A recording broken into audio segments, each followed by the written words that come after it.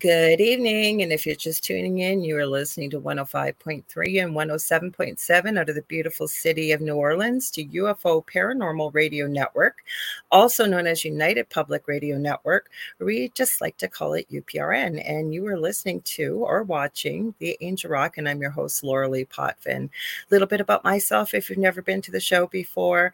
I am a Canadian spiritual medium. I'm also a crystal Reiki energy healer, Akashic Records practitioner, spiritual teacher and mentor, registered nurse, budding animal communicator, very well versed in near-death experiences as well as the paranormal. I always say we never went looking for the paranormal, it found us.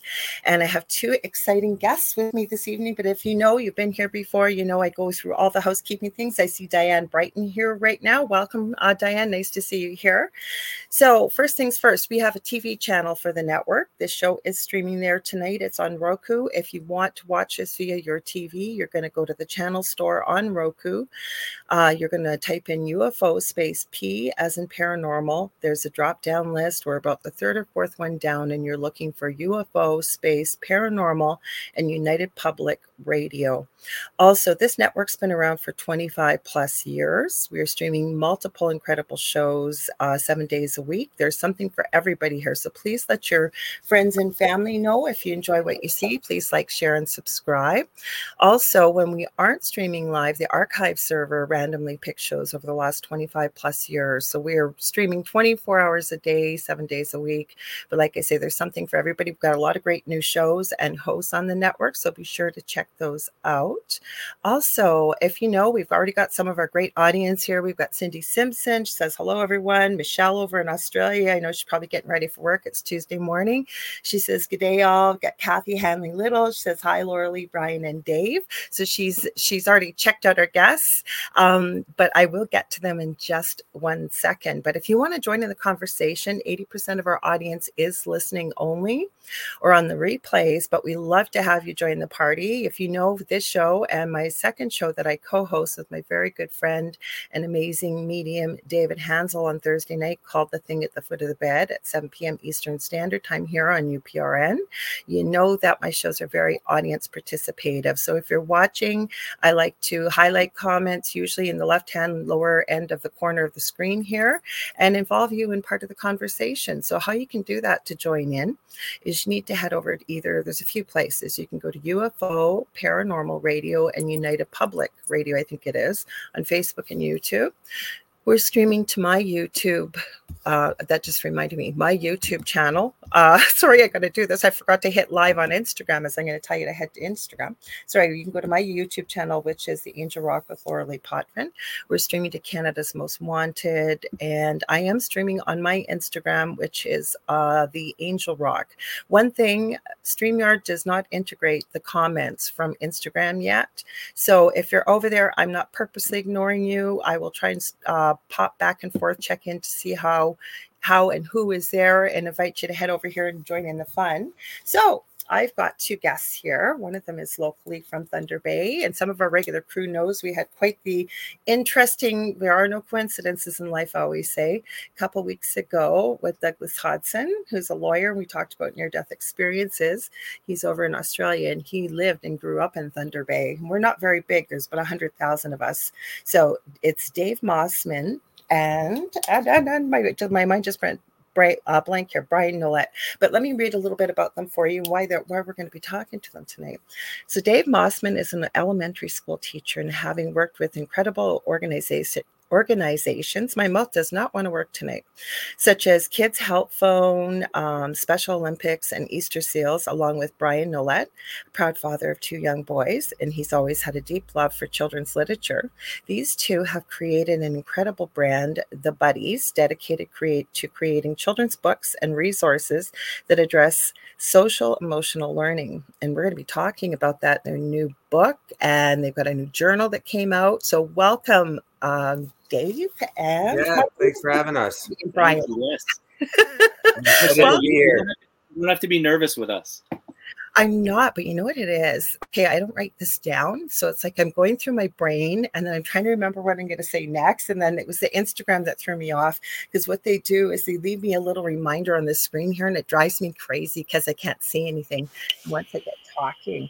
So you guys, that is quite a foray to get into children's literature, because you two probably know it's, I think, even more difficult with being authors when it comes to children's literature. Would you agree? Yeah, Yeah, no. I mean, I think it's, there's so many books out there, and this is kind of one of the reasons, Dave and I wanted to write a book in the first place. So I have two boys, and my oldest is 8. So I've been reading books to them for 8 years, and I would read books every single night, and they're great, they're stories, but there weren't a lot of lessons in these books. So we wanted to create a series of books that touched on social and emotional learning, which are different situations that kids go through every single day. And that's kind of one of the reasons we want to get into this. But as you said, there are so many different books, so many different authors out there that, it's hard for us to separate ourselves from the rest of them. So that's what we're working on right now, creating our own brand and kind of expanding that. Okay, so you want to let them know, so it's called the Buddyz, the brand, but what's the name of the book? And if you want to tell me a little bit about it. Yeah, the book is called Jungle Buddyz. We decided to create kind of a 5-book series. We have our first book that came out in December. So it's called Jungle Buddyz, A Race to Remember's the first book. And it centers around Scooter the Sloth, who's a very anxious and nervous sloth. There's a big race coming up in the jungle, and he's very nervous about it. And his friends, who are the Jungle Buddies, kind of rally around him to help him out. So Brian and I had a ton of fun, coming up with these ideas and coming up with the characters to kind of bring them to life. Well, what I was going to ask you, I'm a mom too. I have 2 boys, one that's almost 30. Was going to be 29 in July. I'm aging myself here a bit, I guess.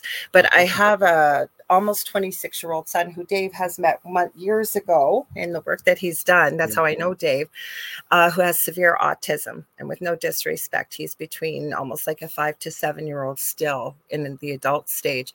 But the reason why I think your books and the series is so important is, never mind, and I always say, unless it's in your bubble, there's just too much to know, right? What's going on in the world. But especially with special needs, and I'm specifically addressing autism, where, when my son was first diagnosed very early years ago, you were looking at about 1 in 10,000 boys. And now, depending on where you live geographically, it's 1 in 32 to 40 children that are diagnosed, and they're saying or projecting in the next 10 years, it could be 1 in every second child. Now, after that big, long explanation, one of the biggest things I'm seeing, never mind with neurotypical children, if we use the lingo that's out there, meaning children without any disabilities in any sense, it's difficult for children to have the words to express themselves, but especially for children with special needs. Were you guys, like Dave, I know that you're not a father yourself just yet, but you're working with young children, and you too, Brian, with your young children. Were you guys seeing this? Is this the need you guys were trying to fill? Well, I think because I don't have kids of my own, but I've worked for many years, whether it be a teacher the past 7 years, or, like I said, my prior work with Kids Cell Phone or Easter Seals and Special Olympics, just seeing a lot of kids with certain special needs. The idea kind of came about too, in terms of, where I work on a First Nations reserve up in Canada, kind of in the middle of nowhere. We don't even have access to clean drinking water yet. And there's just a lot of issues that happen up here. And we can see that the kids struggle with different social, emotional learning, how to manage when they feel angry, when they're mad, even if they're too happy, and them having too much energy. And really, we wanted to focus our books on kind of every single book, kind of picking an emotion that a kid would go through and how to go about handling that emotion. And that's why we came out with our journals as well. Yeah, we're going to get into that. Mm-hmm. So were you noticing the same, Brian? Because I know as little ones especially, and it's so hard with a really big emotion to be able to find the word to express what that is, or to even be able to have the words to talk about it that we can as an adult. Yeah, absolutely. I think, when kids are so young that it's the time now to kind of teach them about social emotional learning. So that way, when they do get older, they're able to understand the feelings that they're going through, and they're able to know how to react in certain situations. Whereas, if they didn't have social emotional learning in the curriculum, kids would kind of be fending for themselves, so to speak, right? And it's funny that you brought up a child with autism. I believe some of the feedback we received from our book, Dave, you had a story about a child. I don't know if you want to tell it. Yeah, I have a friend of mine, Jay, and his son deals with autism, and he's really about books. And usually, every time they go on vacation, they struggle with keeping him busy and keeping him engaged. And all he wanted was his Jungle Buddies book to come with him on vacation, and it's been his favorite book, and it kind of helps him and calms him down, and helps him throughout his day reading our book. So that really meant a lot to us. I'm hearing that from our friend there that got the book. Well, I'm sure it did, because what we ended up doing, I used to go to conferences every 2 years in Toronto, in Canada, and Ontario here for people. We've got Australia in the house. We've got Sri Lanka in the house. Hi, Kason. Nice to see you. Got Julie Evans here. Says evening. And we ended up finding, or I did, the 5-point rating scale. And my son was able to learn it as he got a bit older. But it's pretty complicated. So before I jump into the journal, because I loved what you guys did, I took a look at it with the pictures and the illustrations and what have you. And I'm even going to back up even a little bit more. For people that don't know Kids Help Phone, Dave, do you want to tell them a little bit about this? Because people listening from around the world will have no idea what that is. Yeah, Kids Help Phone is a confidential service in Canada where kids and young adults can call in with, if they're dealing with anything at home, dealing with dark thoughts, or dealing with certain feelings and emotions. And, if they don't feel comfortable talking to a family member, talking to a teacher, it's a confidential hotline that people can call. And I worked with them to organize their walk so kids can talk many, many years ago. So they held a special place in my heart, and I know they do amazing work. I know a lot of people that work there in Toronto at the head office there. Mm-hmm. So, when we launched our journal, we wanted to give a certain percentage back, and we decided to do that. It was in conjunction with Bell Let's Talk Day, the mental health day with Bell Let's Talk, but we decided to donate 100% of the proceeds actually to Kids Help Phone that day. I thought that was amazing. And again, for people listening around the world, with the Let's Talk Day, was it January 24th? Was that the day? I think you guys released that. Yeah. So what that is, and I'm not even putting it in a nutshell even here, but it's to talk about mental health issues and things like that throughout Canada, right? And am I missing something? Is there anything you want to add to that, either one of you? No, and I think it's and they've been doing it for years and years. And I know that we wanted to pick an organization that was youth centric, because our books are for kids. Currently for kids like kindergarten through grade 3. I was going to ask you that, so I'm glad you said that. Okay. Oh yeah, around 4 to 8 years old. We might have some other plans in the future of different ages, but right now we're concentrating our first 5 books on that age range, because we figure too, like concentrating on those kids who are young and helping them to develop those skills at a young age will help them further in life, right? And I know that a lot of us, even adults probably listening to this right now and watching, a lot of people have dealt with certain mental health, whether that be, there's always, mental health is a big thing nowadays. It's always been around, but I know there's been more concentration, like you said, with the Bell Let's Talk Day, and just having those conversations around mental health, we feel is very important. So we wanted to kind of start that at a young age in terms of, how to manage your emotions and if you feel something, to get that out. Right. No, I love that you're starting at this young age. So let's get into the first book a little bit about this, because I love what you shared about your buddy Jay's son, how he loves the book. So was he able to share with you what his son connected with, or he just connected with the story? I think it was mainly the characters. I know that we went through a whole process in terms of developing our characters, which was kind of neat. Well, let's talk about it then. Let's talk about how you guys came up with the concept and stuff. So I know that Brian's kids really liked, we're really engaging, I think, in the jungle theme, right? So we wanted to create our first set of books around that. I don't know if, Brian, you want to touch about your kids liking that? Or Sure. I mean, even for myself, I've always had kind of an interest in jungle animals. I've been to Africa myself. I Cool. climbed Mount Kilimanjaro. I have animals as tattoos. I have an elephant. I have a lion. So jungle animals have always been of interest to me. My kids love jungle animals for those reasons and different cartoons they've seen. So we had a bunch of different ideas. So we had northern animals or barnyard animals, but we decided to go with jungle animals for our first book series. And I like it. Hi, Carrie Lynn Shellhorn. Oh, sorry. So we actually sent out a survey, and we had the community help us decide what characters to use. So I think what a good idea. Yeah, so I think we had about maybe 20 different types of animals, jungle animals that were in there. And we had a great response. I think we had over 200 people respond to our survey, deciding which of the top 5 animals they liked, and then also what style of character they liked. So it was great to, have the community be involved in selecting these characters and kind of make them feel like they're a part of this book as well. Yeah, so we had people across Canada. Well, we had people from all over participate in this survey. So it was kind of neat, and people kind of had that stake in the Jungle Buddies too, because they participated in choosing the characters and what they sort of looked like and which animals they were. So it was a lot of fun doing that.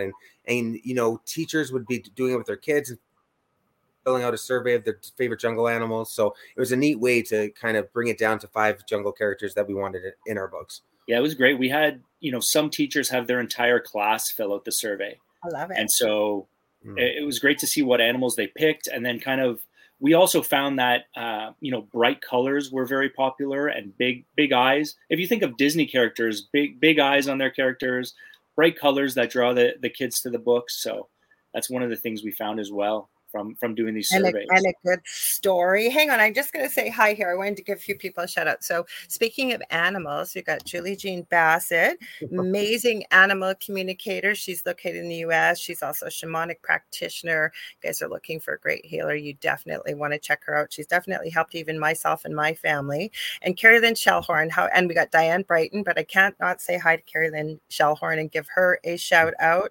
She is a host on our network. She's a very gifted medium, a paranormal investigator. She has an incredible show on Fridays called Spirit Switchboard from 6 to 8 p.m. She's also a friend of mine, and you guys, she's coming up to, we just can't get away from Thunder Bay. Thunder Bay is having a huge paranormal conference in October. I think it's called Lake Superior Paracon. Apparently, I may be speaking at one of the smaller rooms there, but Carrie Lynn is coming up as one of the main speakers, so you don't want to miss her. I know she has she's in Southern Ontario. She has Dining with the Dead and things. And Carrie Lynn, I'm trying to say this off the top of my head. It's something in Sweets. I looked at it today. So she's going to be doing what's called gallery readings, so messages from people's loved ones, and you have dessert while you're doing it when she's up for the conference. So you guys, you want to check out her show for sure. Definitely will.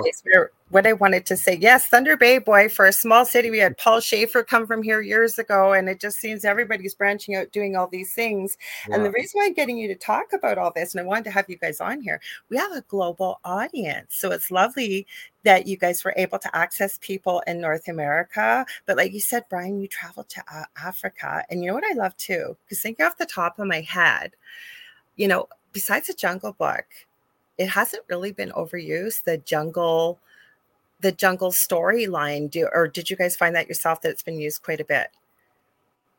I mean, I think it's definitely been used. If you think of The Lion King, it's one of the most popular movies of all time. But I could think of, say, Madagascar, just certain cartoons, but it's not super overly used, I wouldn't say. But not in books, though, right? Like, you guys aren't doing a cartoon, or maybe one day on the line somewhere. What were you going to say, Dave? I said maybe one day. You never know. So let's talk about the characters and stuff, because I think it's so important for children to develop these skills at the young age. Because I don't know about, I'm older. I mean, I'm going to be 59 in August, so I'm noticing that a lot of people amongst, say, Dave, your age and younger, especially, it seems like there's an epidemic of depression, anxiety, people, bullying is at an all-time high, as much as it's being, schools are trying to address it. We're seeing governments try to address it. And it just seems to be getting worse and worse. So I'm loving that you guys are really looking at this and helping children to develop these skills, because it sounds like from the research I was doing, it's not really being addressed as well as it should be, maybe in most curriculums within a school arena, if I'm, from what I saw. So I'd love to hear your thoughts on that. Like, how does this story sort of incorporate these emotions? And if I remember the book, so it's Jungle Buddyz, A Race to Remember. It's about confidence, right? And self-esteem. Yes, the first one's about confidence and self-esteem. And what happened too is, because I work in schools, like obviously I've seen it amongst kids and different emotions they go through, but social emotional learning has been a big focus over the past just a few years in terms of in the curriculum and teachers incorporating it.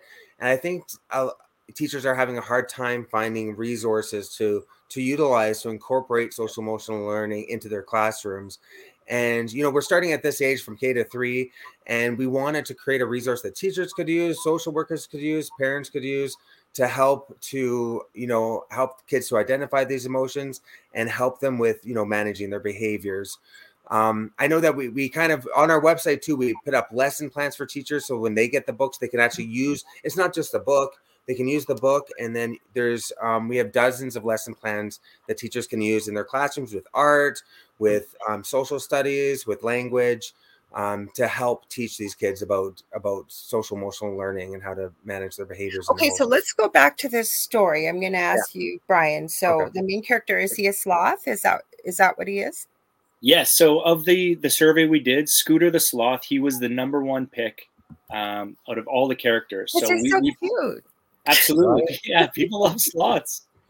And the thing is, I don't think there's a lot of books with a sloth as the main character. So we're like, hey, this is perfect. Let's use him as the main character for our instead of a turtle, right? Like sloths, you know what I mean? Yeah. To be in a race, like what exactly. A character to pick. I think it's a great funny. idea. It's funny you should say that, because there's a lot of similarities within this book where, he actually gets very nervous because he knows he's not the fastest. And that's how, the book basically deals with him overcoming his anxiety and his self-doubt, and how his friends kind of help him through this through different ways. So what are you able to share? Like, I don't want to give away too much. You guys give away as much as you want with the book, but what other characters did you find people were really drawn to that you were able to pull into the story? Yeah, I think the first, the top 5 that were selected were Scooter the sloth, mm-hmm. Lincoln the lion. Okay. I mean, I guess we added the names after. We didn't want to go with, the most common names where, you wouldn't choose Leo the lion. So we wanted something more unique. So we chose Lincoln the lion. We have Milo the monkey. Okay. Flick the flamingo, and Gabby the giraffe. So those are the 5 jungle buddies. There are, you don't see them in the first book, but there is, supporting characters in the second book. So there are other animals in our Jungle Buddies universe. But those are the 5 main ones that our 5 stories will be built around. And as I said, so we chose Scooter as the main character of the first one. And, he has a race that's coming up. And so he feels very nervous and has to get over his self-doubt, and his friends help him through different ways. And I guess, I mean, these are different solutions that we've researched on, breathing techniques and kind of taking your mind off things through dance or through creative, different ways, creative dance, certain things like that. And so we wanted to incorporate those into the first story. So you had mentioned, bullying earlier. So we originally had thought of maybe doing bullying as one of our story topics, but we felt that maybe that one had been used more than, say, some other social emotional learning topics. So it's not to say we won't come back to that one day. We had talked about maybe, releasing a book on bullying on, a pink shirt day or something like that to coincide with bullying. I had all kinds of things. Like I was thinking, because now this is a touchy topic, but it happens to every one of us very sadly, but death in the family, or I mean, there's anxiety, there's just another one. I just hadn't, it went off the top of my head, but especially like, you know, losing a grandparent or dealing something. with grief. Yeah. Mm-hmm.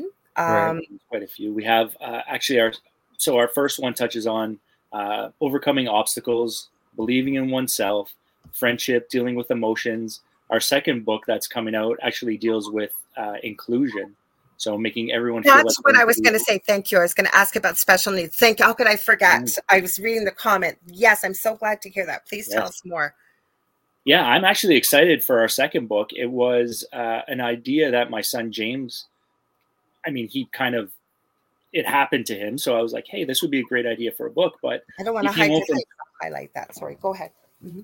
Sure. Yeah, I think this is actually the first time we've really talked more about our second book. So I told you guys we're going to have so much to talk about. Yeah. Nobody really knows what our second book is about until now. So our second book is about it follows Milo, who's the monkey. He's the main character of our second book. And, I love that you're sticking with the same characters. Yes, for the first 5 books. Mm-hmm. Yeah. So the second book centers around Milo, and all the Jungle Buddies get invited to a birthday party except for him. And so obviously he's upset. This happened to my son. So I was like, you know what? This would be a great idea for a book. And then you're kind of researching how to make him feel better and how to make him feel included and stuff like that. That's a common thing. Like my second son, I think, went to one birthday party, and I think parents thought that I would just go and, you know, hooray, I got a holiday, I'm going to dump my cat. Of course not. I'd be so stressed. So I was right there with them. But when your child doesn't get invited, and that's a really difficult thing, and it's sad. I didn't mean to cut you off, but I wanted to add that because I'm going to read Contessa's comment in just a minute. I didn't want to hide your face, though, Brian. No. So continue. Oh, sorry. Yeah. So it's about how his friends make him feel included, even though he wasn't invited to this party. And so like the title of the book, the title of the second book is called The Surprise Party. Jungle Buddy's The Surprise Party. So really what happens is his friends throw a party for Milo to make him feel included. Yeah. So it's going to be a lot of fun. So we've actually, the story's done being written. It's with our illustrator, Chris Rose, right now. He's working really hard on it. He's doing a great job. He's been sending us, drawings of the second book, and they look fantastic. Speaking of animals, my dog does this every show. I'm sorry, guys. It's a family show. I told you guys it's not formal. Of course, it'll be professional. Oh, right. She thinks she's a lap dog. Honey, it's not time. Down you go. Come on down. Sorry, I'm still here. She tried to unplug my laptop here. You got to go lay down, sweetie. Okay. Thank you. What's his name or her name? Her name is Amber Lee, but we call her Emmy. Yes, she shows up every show on Thursday nights. My friend David has 4 cats, my co-host, and at least one of them joins us. And my cat, everybody, people love, like I said, you know what? And I've told most of my guests this about this, that when people are able to watch a show like this, right, they get to see that we're regular, normal people, and we're having a conversation about what you guys are passionate about, because we're getting some great feedback here already. I would love to share this content comment here. I didn't want to hide your face, Brian, while you were talking. Okay. So I read them out because most of our audience is audio. So Contessa Martin says, my son will turn 25 this Thursday, and he has suffered from bad anxiety since grade 2 onward. I wish he had more help in school. We did work with him at home, but it would have been helpful if he had had some help at school. So you guys already, I've never seen, no, I haven't been looking at children's books for a while, obviously, because my youngest really doesn't care about books that much. But my whole point is, I love what you guys are doing. You've got free printables with the website. You've got lesson plans for teachers.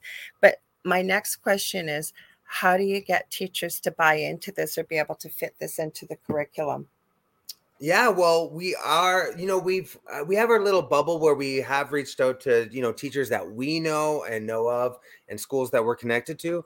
Right now, we're actually kind of trying to spread the word. We've done media in terms of trying to spread the word to teachers across Canada. For right now, doing podcasts like these. You got to think global. You got to think global. You might have teachers listening from all over the world. I know. And really what we created the Buddyz for wasn't just for Canada, it was for all around the world, you know. We've already sold some of our books overseas in the UK and in Australia, and people are really getting on board with it. But right now we're actually running this. We're trying to spread the word by running this coloring contest that we have right now, because we want people to win a class out of our jungle journal. So we're running a neat coloring contest just for teachers to kind of get to know us too. Also sending them our media kit where they can find out more about the Buddyz.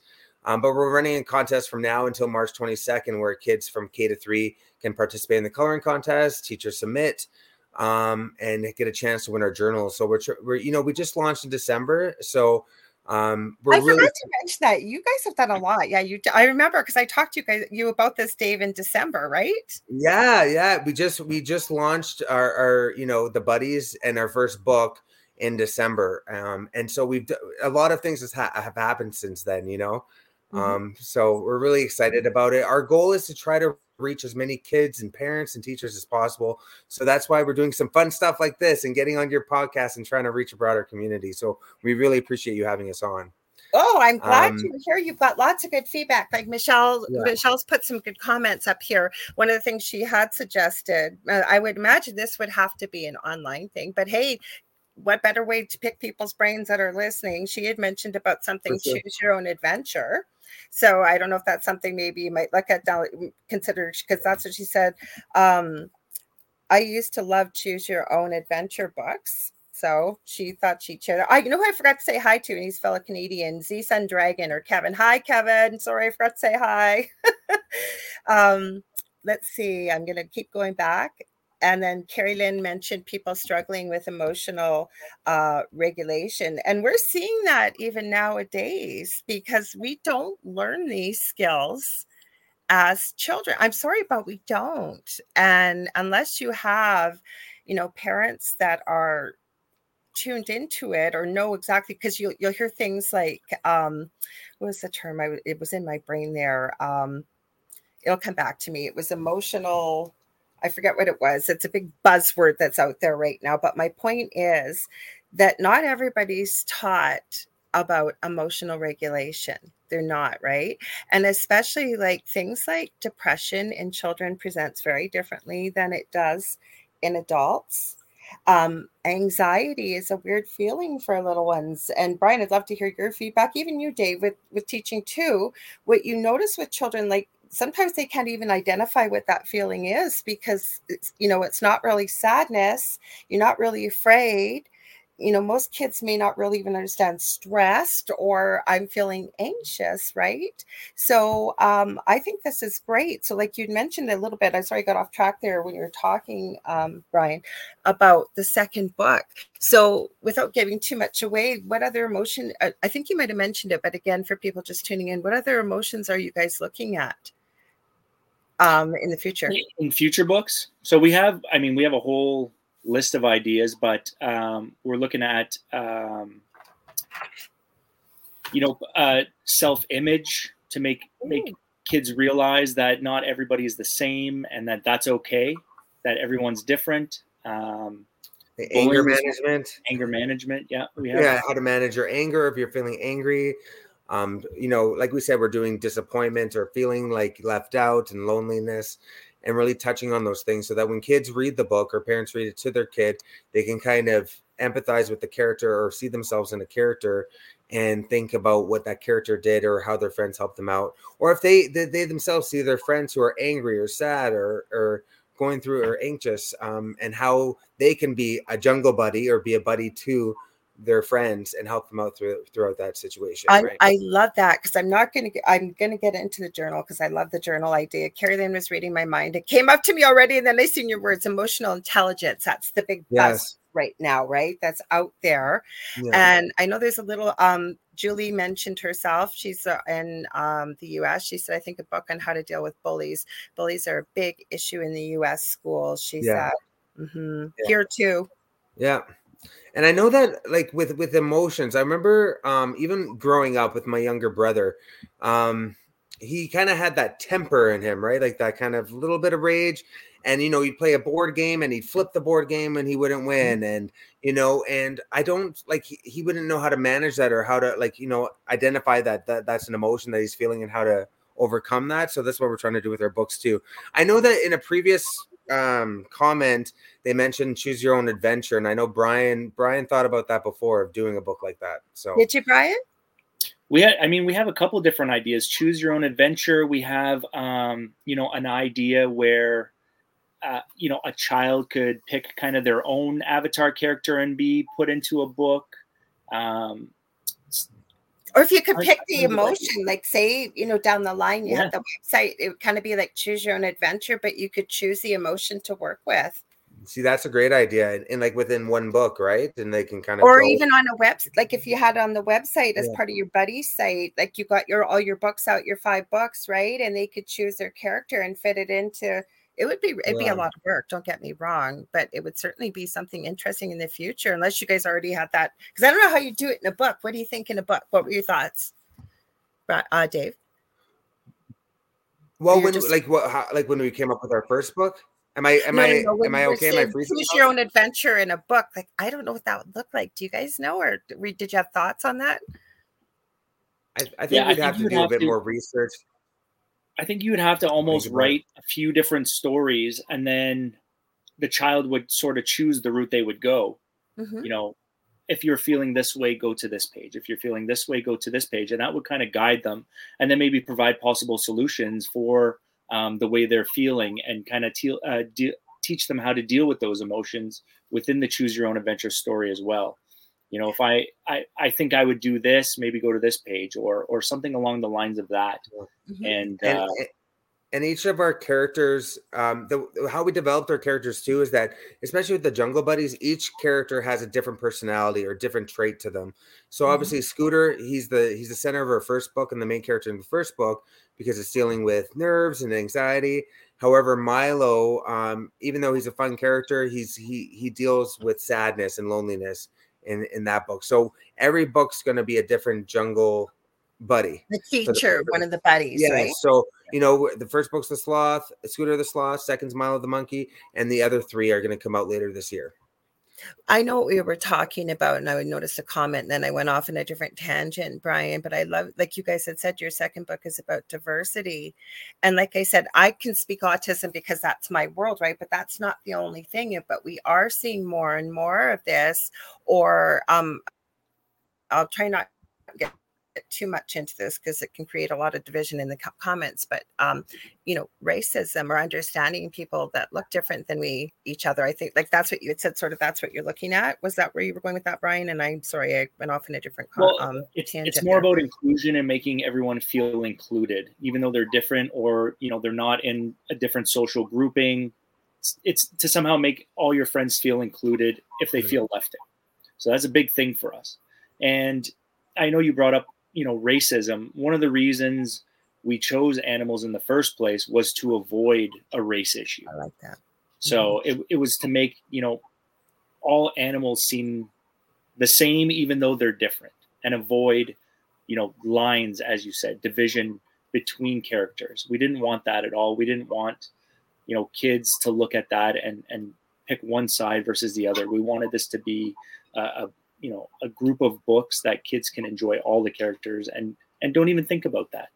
It's for young kids. I love that. Yeah. Because it's a hot button topic and you want to stay away from that. Now, the one question that I keep hearing in the back of my mind here is, so when you guys have come up with these ways to manage, are you mainly building off of your experience in the education world, Dave, and your experience, Brian, as a parent, or are you consulting with experts? And there's no right answer. I'm just asking out of curiosity. Yeah, no, we do have people that we do talk to about this, as well as we've done for months and months before we even came up with the book. Brian and I did extensive research on social emotional learning.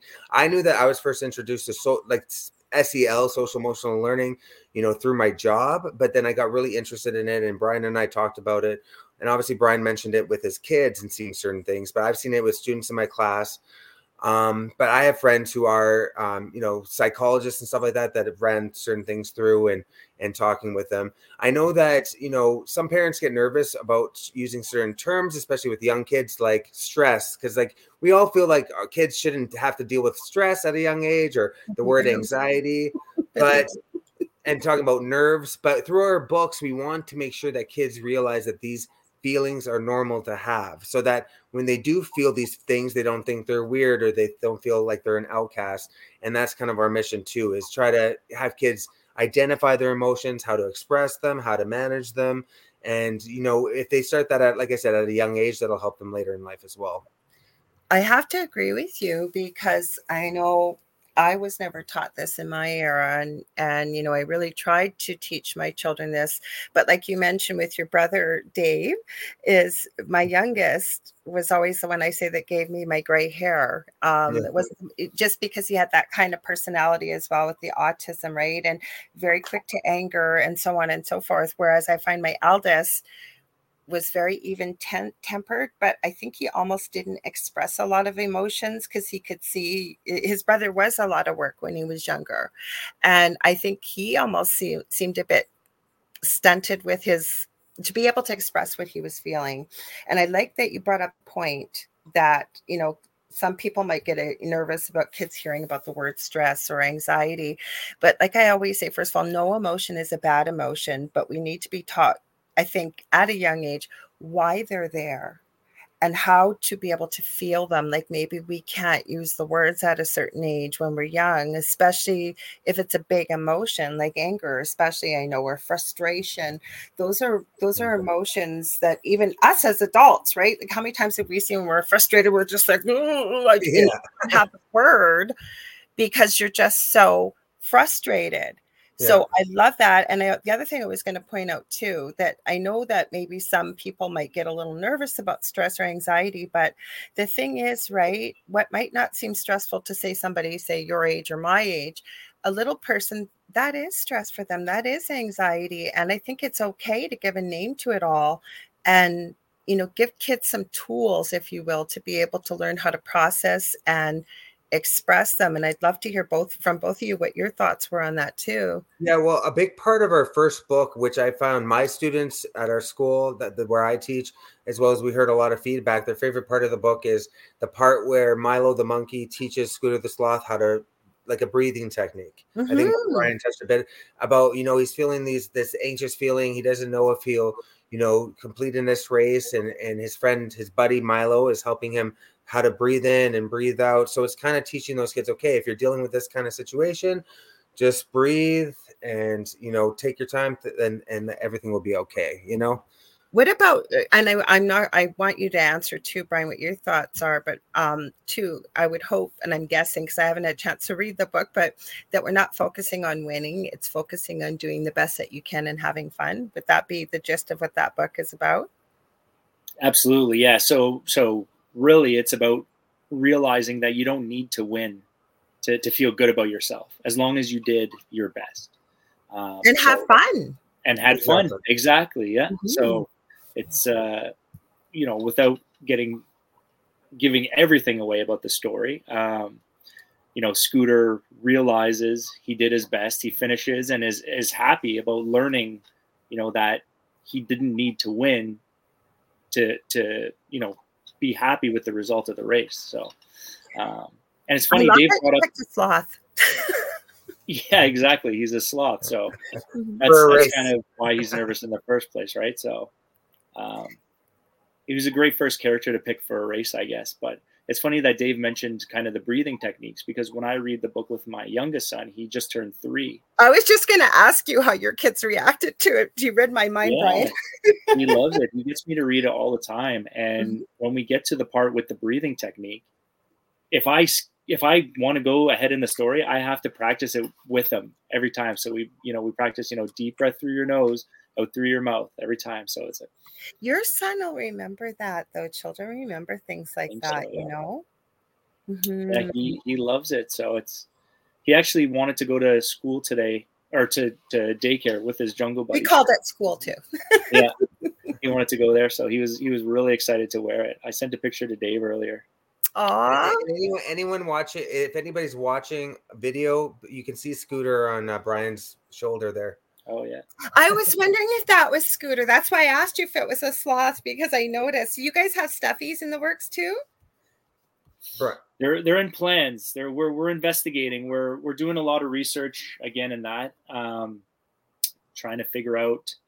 Obviously, we want to make it affordable so that everybody can have one if they want. So yeah, we're doing a lot of research in that, and obviously we want them to be, you know, safe toys. So we're looking into like safety checks and all that, and just kind of gathering as much information right now as we can for stuffies. So.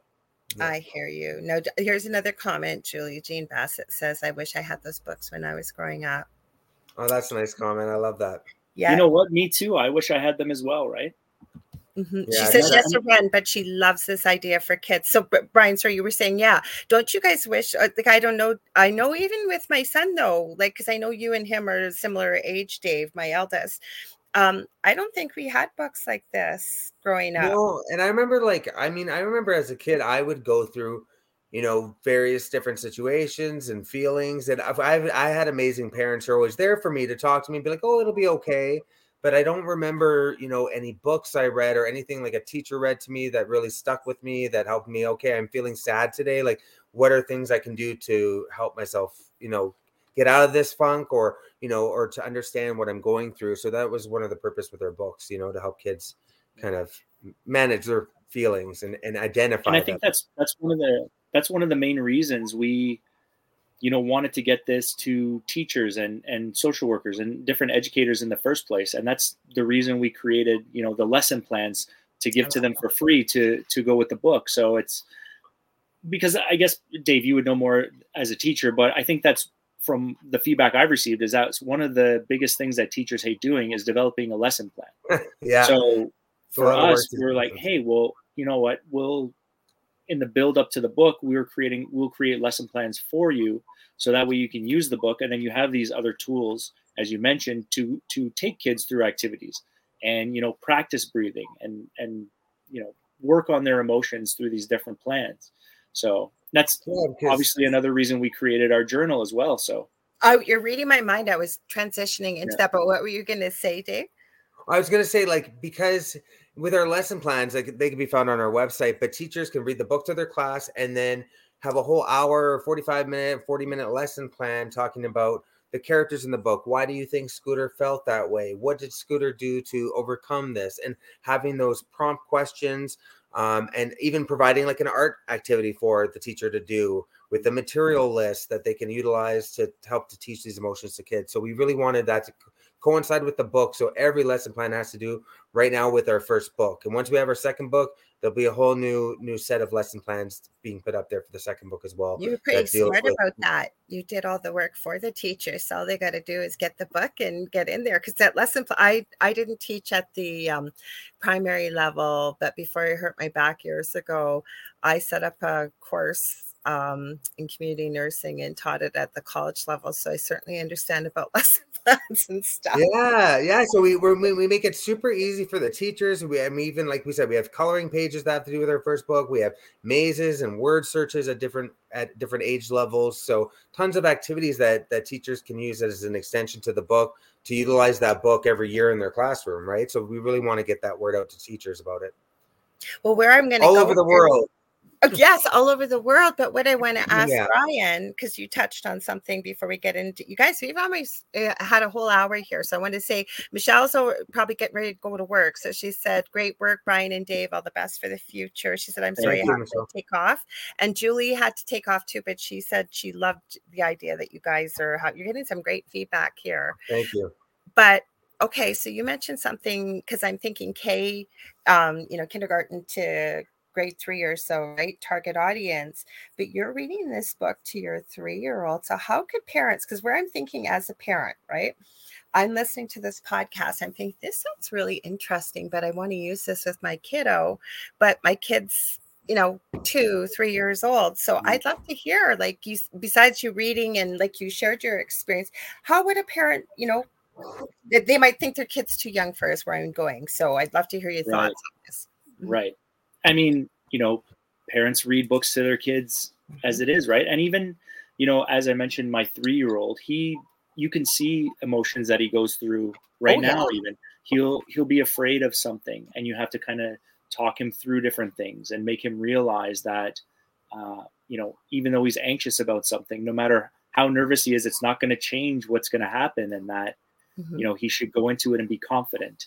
And, and it's just a small thing, but for example, he's in swimming lessons right now, and he's afraid to go down the slide on his own. So it's, it's more kind of just showing him that it's going to be okay and making him realize. And then, there's different things like that. And so even at a young age like that, you still do see the emotions. And we say we have it targeted for kindergarten to grade 3. And the reason for that was because that's really the earliest we can get lesson plans to the teacher. Absolutely. So, it could be for kids of any age. I know Dave, reads it, or not reads it, but he has kids at his school that are older that, love the Jungle Buddies as well. So it's not just for that set group, but that's the main group we're targeting, just to kind of, get it into their hands. But for example, again, my son, he loves reading the book, and, different age groups can interpret the book in different ways. And the same with the journal. So you might think, our journal is, my child doesn't know how to write. Before you say anything, let's talk. Sorry, I won't say anything. No, because you're reading my mind. I was just going to ask you that next, but people are going to go, journal. How do we get to a journal from a book? So let's talk about the journal. What's the journal? Where did it come from? The whole bit. Let's start at the beginning with that. Yeah, journals are, they're a great tool to kind of, have as, not necessarily a release, but as kind of a tool that allows kids to express their emotions. That allows them to reflect on their day, that allows them to, even keep memories and go back and realize, like, how did I react in that situation? What did I do? So we created a jungle journal. I have one right here, actually. We created a jungle journal that allows I'll read that in a sec. Yeah, go ahead. Well, yeah, that allows kids to, again, interpret their emotions. So we have, 5 main feelings in there, and kids can kind of understand what each of those emotions mean. And then we have different thought prompting questions. If you felt this way in this situation, what would you do? All jungle related. We have, I think, 20 of them. And then it's a daily daily emotions journal. It's a write draw journal. So, it allows kids to practice their writing for the older kids. It asks them, questions I would ask my kids every night. What were your 3 favorite things about your day? And it kind of lets them reflect on how their day was. And it's also kind of a tool that kids might go out of their way to do something nice for someone just so they can write about it. I love that part. So yeah, that was something we really loved. I love that part about kindness.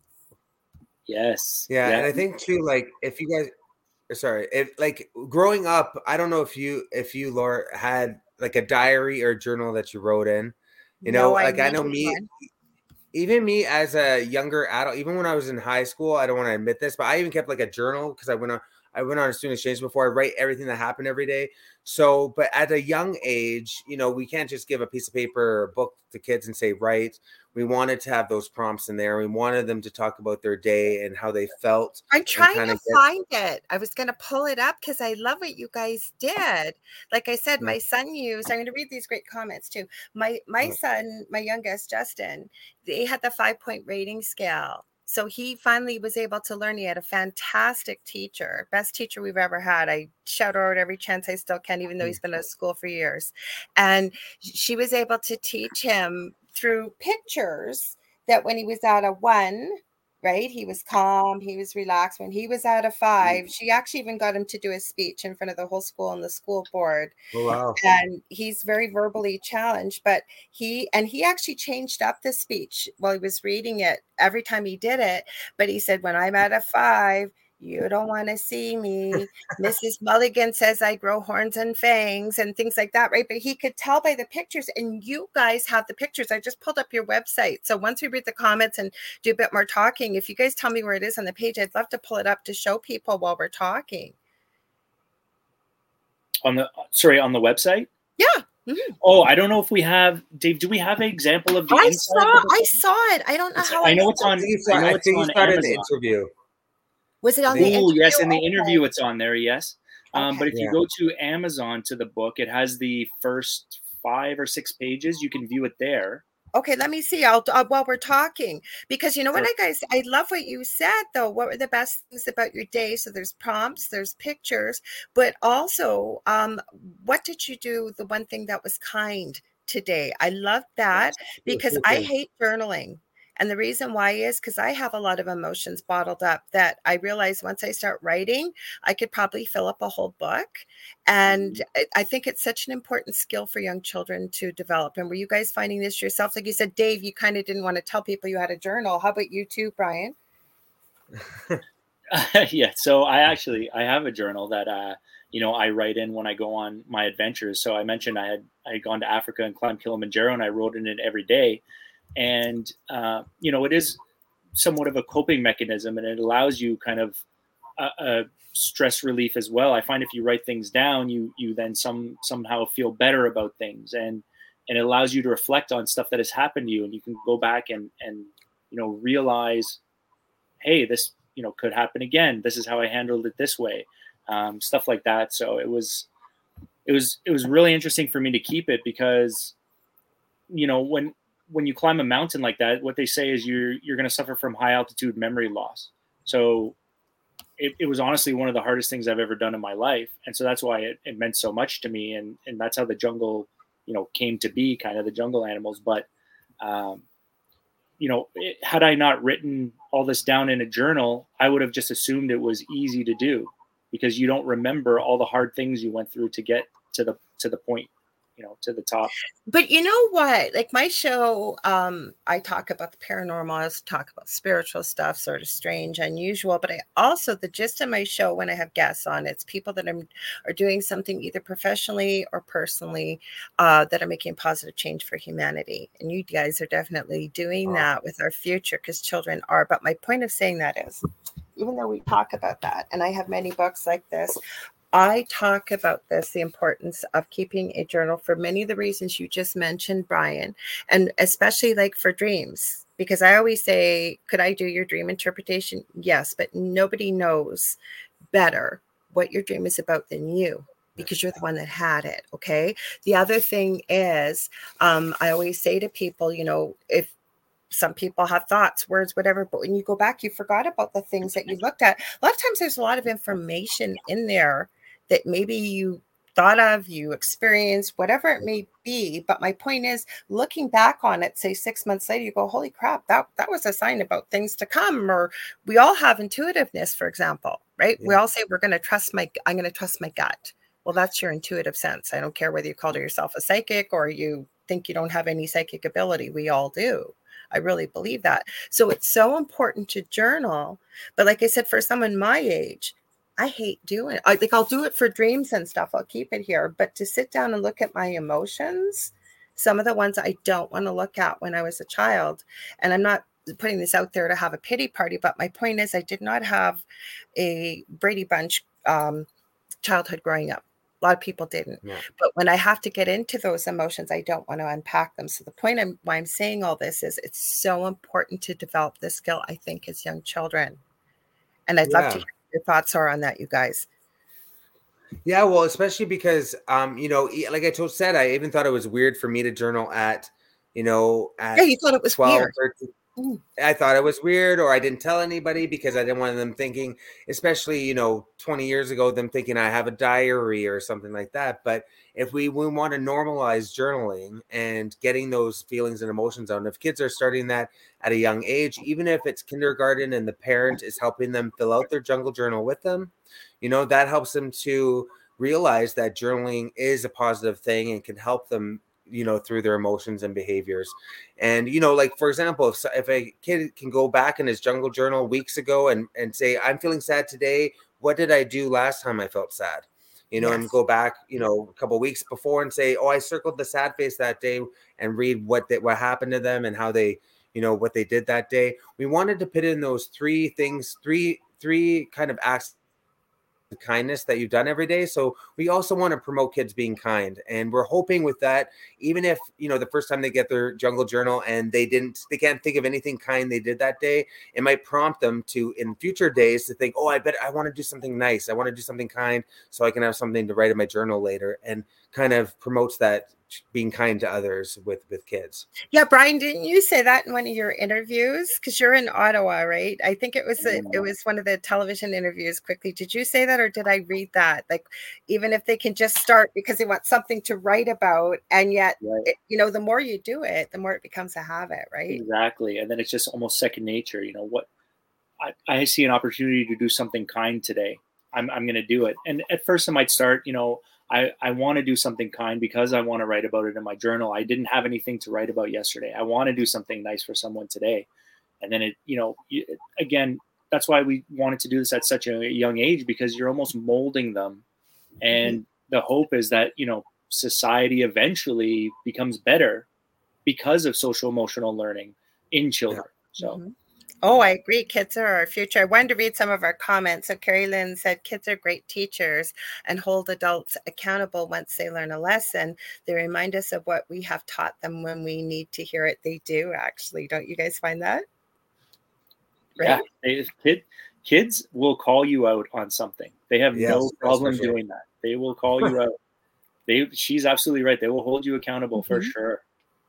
So. Well, my youngest, he's much better with his temper now, but when he's anxious or he's upset, he finally has the words now. It's taken a long time, but he needs pressure. So he's learned to give it to himself to calm himself, or he'll ask me. And I don't get angry very often, especially not with my children. I really don't.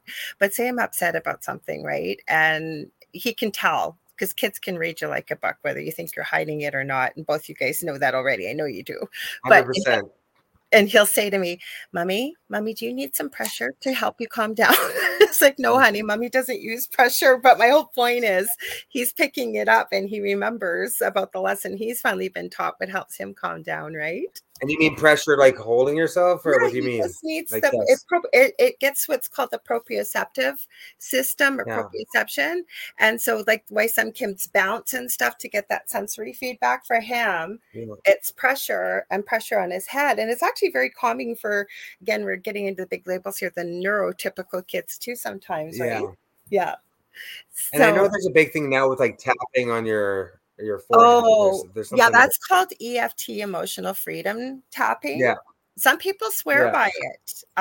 You can do it. It's supposed to be able to help with many things, including you want to change something in your life. I am not an expert on it. I know about it, and there's a whole rigmarole you can do with it. But think about it. One of our first senses that comes in, right, when we're born, what everybody wants touch, right? Like babies, when they come in, that's why we swaddle them, right? That sensation of being wrapped up and, simulates where they were carried around for 9 months. So Diane Brighton says, would help with people who function emotionally or socially delayed. I think she's talking about for other seasons. So I think what she's saying is some of the books that you're talking about for the future would help. Cassandra says, I was a journal girl when I was a teenager. It helped me tremendously. So the other thing I think is so important to teach children too is that this is their sacred space if they're going to journal, because I'm sure we all know, like you, and I think you touched on it a bit, Dave, that you didn't want people thinking you were weird. But I know the big thing for me when I really could have used journaling as a teenager I didn't want my mother snooping around reading it or anybody else, right? That's your private thoughts and your words. And so I think that would be something important to teach kids when they're young too, that eventually when they start to do it on their own, that this is your space to, I don't know, what's your thoughts? Mm-hmm.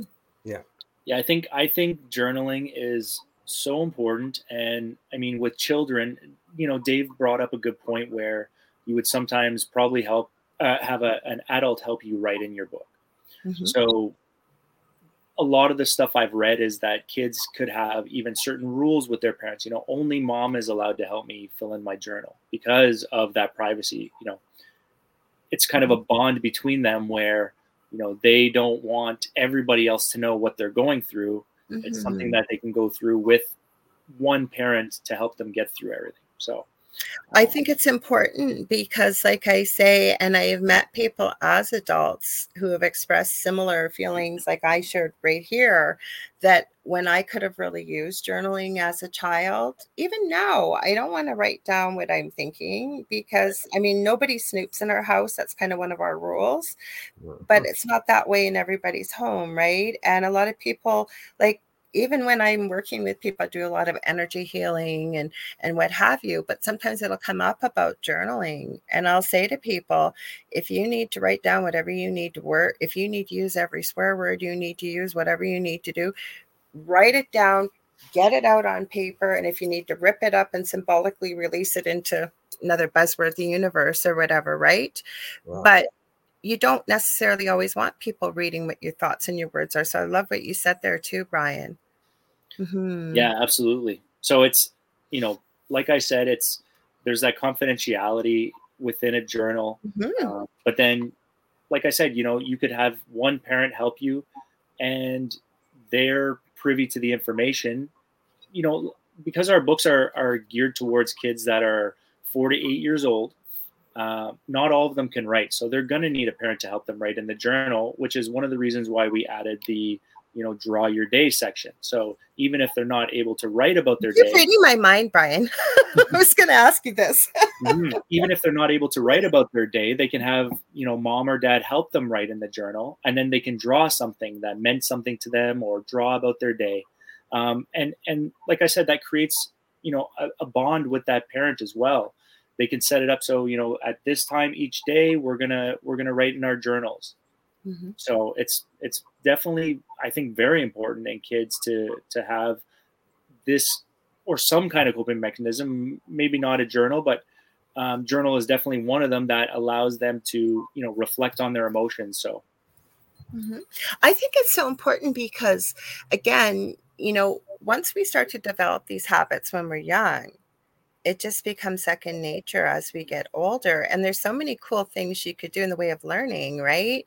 Like you could, you know, have a special time, like you said, maybe there's a special space and you both, I love what you said too. I think it was you, Brian, but we write in our journals. So it's not your child necessarily. It's kind of bonding time for whomever the parent is, or if the child's okay with both parents, whatever it may be. But you could have a special book, you know, obviously the special book would be the journal, but special crayons or, you know what I mean? Like, and it really becomes something that instead of it being a chore, because that's how I kind of felt for a while with journaling too. Never mind, I didn't want anybody to read it.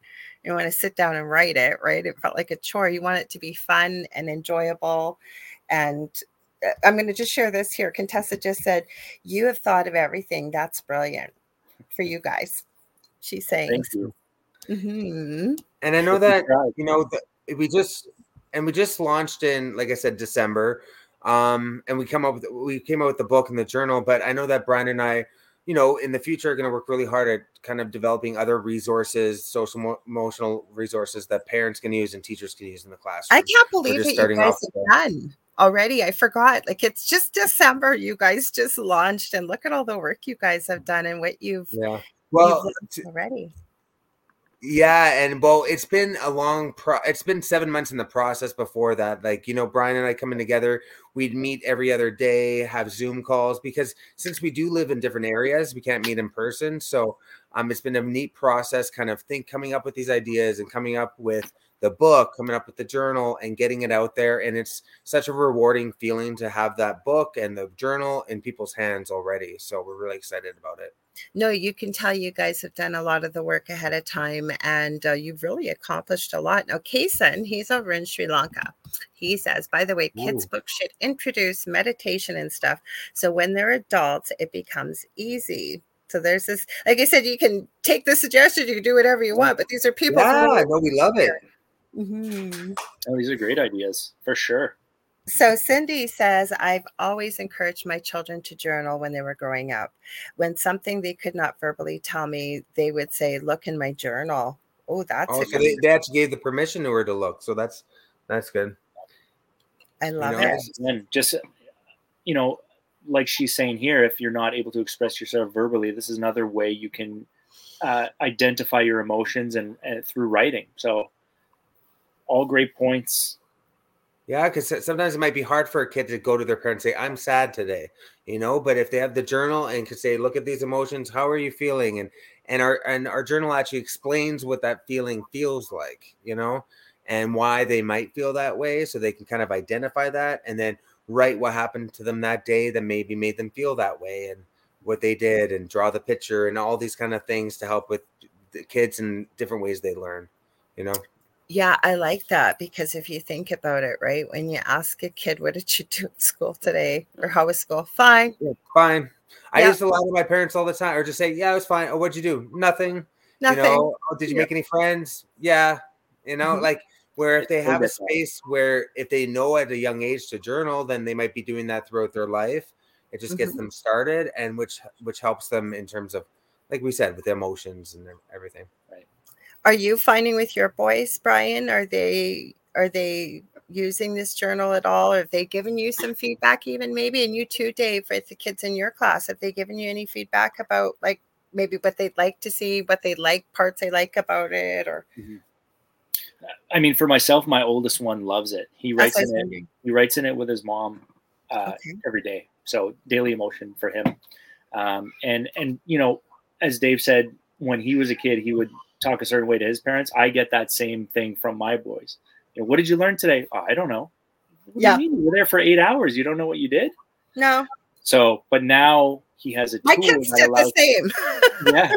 But now he has a tool that allows him to kind of think of certain things he did. So what were the 3 best things or your 3 favorite things you did today? I did this in school. I played on the playground with my friend Liam. Or we drew this together, or we built a snowman in the schoolyard together. Mm-hmm. Something that kind of, brings joy and brings emotions and allows them to identify what might have caused joy or sadness or something like that within their day. So, and it could really help that relationship between the parent and the child in terms of, the child expressing to them what happened in their day, how they're feeling, why they feel that way, instead of trying to get it out of them just verbally. And like we said, it might take them a bit. It might take them a while to get used to writing in a journal. But once you get them started, Brian, how many pages do we have in there again? 120? Yes. So I think it's because we added in at the beginning, there is, the thought prompting questions. And then there's the emotions explained. And then I believe there's about 56 days worth of journal entry days. And then there's a section at the back for notes. So, just an added section where they can write about anything they want or jot anything down that doesn't really fit into their daily emotion. Maybe they have plans that they want to do or something that's on their mind that, they wanted to monitor. They can write it in the notes. So we added a notes section at the back of the book. We found that pretty useful as well. So. Yeah, I'm looking on Amazon, and I'll look again in case maybe Amazon.com. It just gave us the front and the back of it. I love that. Because like you said, here's 3 of us from 3 different arenas, if you will, of life with kids, right? Mm-hmm. And we're all saying the same things that kids just tell you, yeah, everything was fine. Yeah, it was good. So I love what you're doing with the thought that it's actually putting some thought into it. And what are the 3 things you loved about your day today? Right? Like, I think it's important. The other thing, because again, speaking from a different perspective, that I'm talking to people about the power of positivity, the power of our thoughts and our words and our emotions, right? And people don't realize this, but even I love what you're doing. Where I'm going with this is it's starting to get into the practice of celebrating the good things in your life, random acts of kindness, right? And I preach about it nonstop on here about the fact that it's a gift to yourself. I facetiously say it's a selfish thing to do random acts of kindness for yourself, really. And it is because, you feel good. What people don't like to feel needed or want to help. I mean, yes, there are people that don't, but on the whole, I think people are good and they will help and they do want to help. So I love what you're doing there, that it's getting into the practice of looking, if you will, the glass half full or the positive side by looking at the good things. Like, what's your thoughts on that, guys?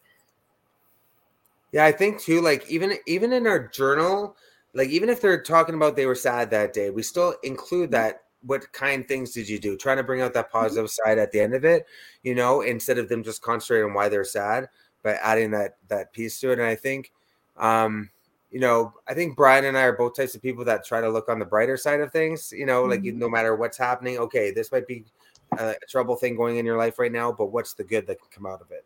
We kind of want kids to come away with There that. still is good in it. The fact that your child is able to identify it, and even if it's a springboard to have a conversation about it. Yeah. Right? As a parent, even as a teacher, you kind of want to get to the root of, like, if your child's constantly coming home and saying, I was sad today, and this is why I was sad, if you will, you can kind of take a look at the pattern there and how can we help this child feel better? Exactly. Would I be wrong with that, or? No, that's bang on. Yeah, you're bang on with that, and that's definitely a great point. Yeah, it definitely allows parents an insight into kind of what their child's going through. Whereas, if they come home and say, "What'd you do today?" "Oh, nothing. I didn't do anything." But now, if they're actually able to express their emotions, whether they are good or bad, it does allow parents, if they're involved in the journaling process, to know what's going on in their child's lives.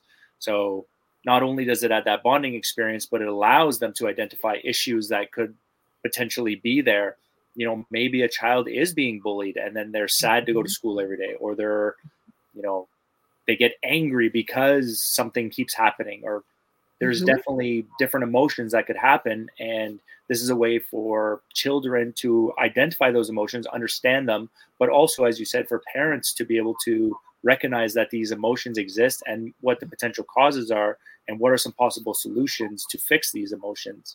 Or the tools, like in the interview that you did, Brian, in Ottawa, I think it was with CTV, and the woman had a 4-year-old son, and for the first, I think she said a couple of days before you'd come on, he had mentioned he was sad, and she said if I remember it correctly, her and her husband were in a bit of a panic, like, how do we handle this? We've never heard him talk about this. Like, you want to be able to have the tools or be able to help your child. Did I remember that correctly? Yeah, no, that was correct. Yeah.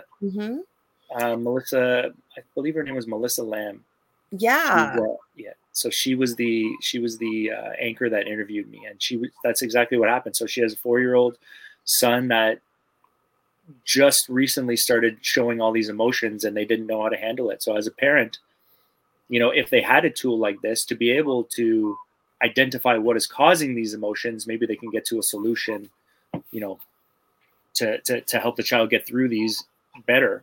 And then again, as we talked about, if you're constantly expressing your emotions, it allows you to reflect and potentially avoid these situations or know how to fix them in the future easier than you would without tools to help you. So I have to agree with you, because one of the things I always say, though I come from a medical model background, I look at alternative types of healing, and I would never discourage someone from doing what they're doing. But if they're finding it's not working, and I know this sounds crazy, but I'm going to show this. I show this book from time to time, and it may not make sense, but I think you'll see why in a sec. This book is called The Secret Language of Your Body. Okay.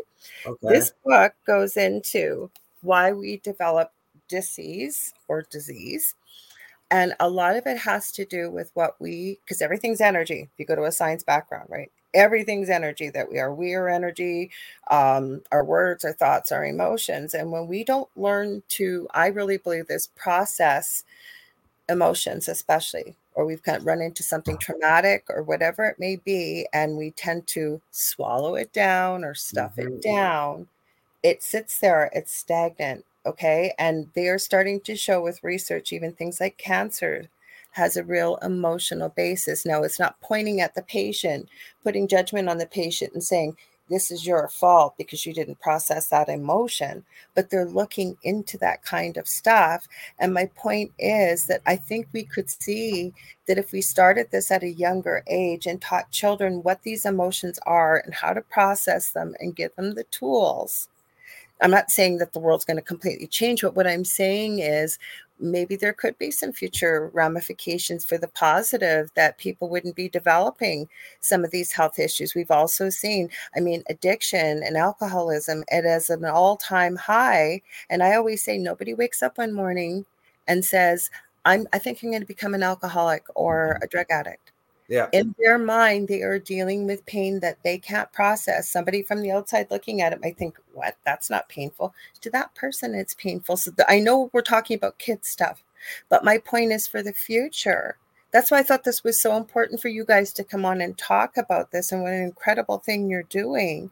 Because I think we're giving kids tools that they need that hopefully can help them as they navigate this world and grow older. I'd love to hear your thoughts on that. Oh, no, I think that you said it perfectly. And I know that even myself, I've struggled with different mental health issues throughout my life, whether that be depression, whether that be anxiety. And before I used to, I would seclude myself or not talk to other people. And I didn't have those coping mechanisms. Right. And I think that's what kind of made me really interested in the social emotional learning when I started first in schools and wanted to develop these books with Brian, because I think that, like you said, when these kids develop these skills at an early age, it becomes normal for them to manage their emotions and behaviors. When they're feeling really sad, when they're at an older age, they won't turn to alcohol.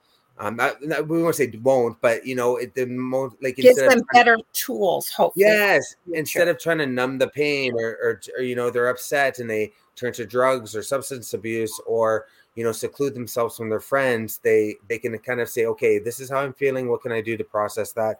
So I know that Brian and I in the future may want to develop things for older kids as well to continue that learning. But we thought it was very important to start with the younger kids. I agree. What's your thoughts, Brian, from a parental perspective too?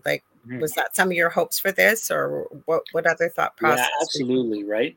As I've mentioned earlier, you want to give kids the tools to be able to, I don't want to say the word improve, but to be able to understand what they're going through, to be able to kind of shape them for the future. And I see Cindy made a comment. My children are in their late 30s and have no problem expressing their emotions with me. And that's great. That's amazing. That's the goal we want, all children to be able to do. And it doesn't necessarily mean that all children will have difficulty doing that, but there will be children that will have difficulty doing that. A lot of them, and can use tools like this to be able to help them. So, any tools that can be provided to kids to help them in any way, shape, or form are definitely beneficial in my mind, I think so.